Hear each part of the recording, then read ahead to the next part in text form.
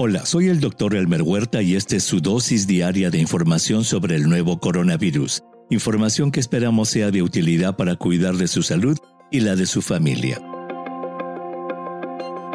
Hoy veremos un brote de COVID-19 en un avión, cuyo origen no sería por contagio respiratorio, sino por una inadecuada higiene de manos.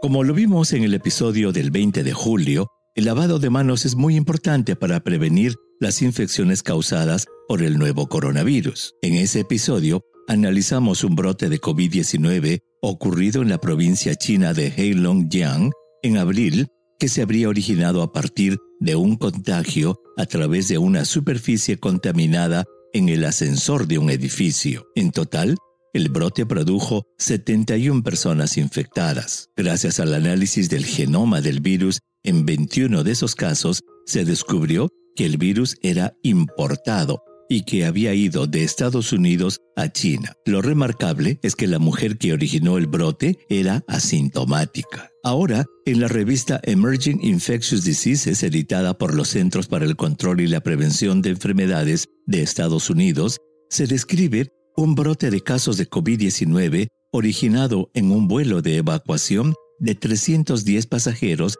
que viajó de Italia a Corea del Sur el 31 de marzo. A todos los pasajeros se los examinó y tomó la temperatura antes de subir al avión. Como 11 de ellos tenían fiebre, tuvieron que quedarse, lo que hizo que 299 pasajeros aborden ese avión. El 44% eran hombres y la edad media era de 30 años. El vuelo desde Milán duró 11 horas y al llegar a Corea del Sur, todos los pasajeros fueron puestos en cuarentena en habitaciones separadas durante 14 días. Allí fueron examinados por personal de salud 2 veces al día. Además, cada pasajero tuvo un examen de PCR para detectar el virus el día 1 y el día 14. Sorpresivamente, 6 de los 299 pasajeros tuvieron una prueba positiva para el nuevo coronavirus el día 1, es decir, apenas llegaron a Corea del Sur, por lo que fueron llevados inmediatamente al hospital. Los 293 pasajeros restantes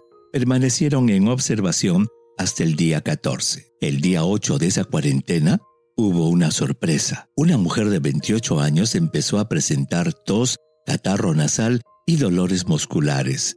Y aunque en el reporte no está claro si le hicieron una prueba de coronavirus ese día, dice que el día 14 sí salió positiva, por lo que fue llevada al hospital donde se hizo el diagnóstico de COVID-19. Los 292 pasajeros restantes fueron dados de alta y regresaron a su casa. El gran misterio fue saber cómo se contagió esta mujer, quien había estado aislada en su departamento en Italia durante 3 semanas antes del viaje. Ella no había tomado transporte público para ir al aeropuerto de Milán y usó una mascarilla N95 durante las 11 horas de vuelo, excepto, como ella lo confesó, cuando fue al baño. La respuesta la dio el análisis de los datos referentes al viaje. Uno de los 6 pasajeros que fue positivo, asintomático al llegar a Milán, estuvo sentado 3 hileras delante de la mujer y se supo que usaron el mismo baño. Es muy posible, dicen los investigadores,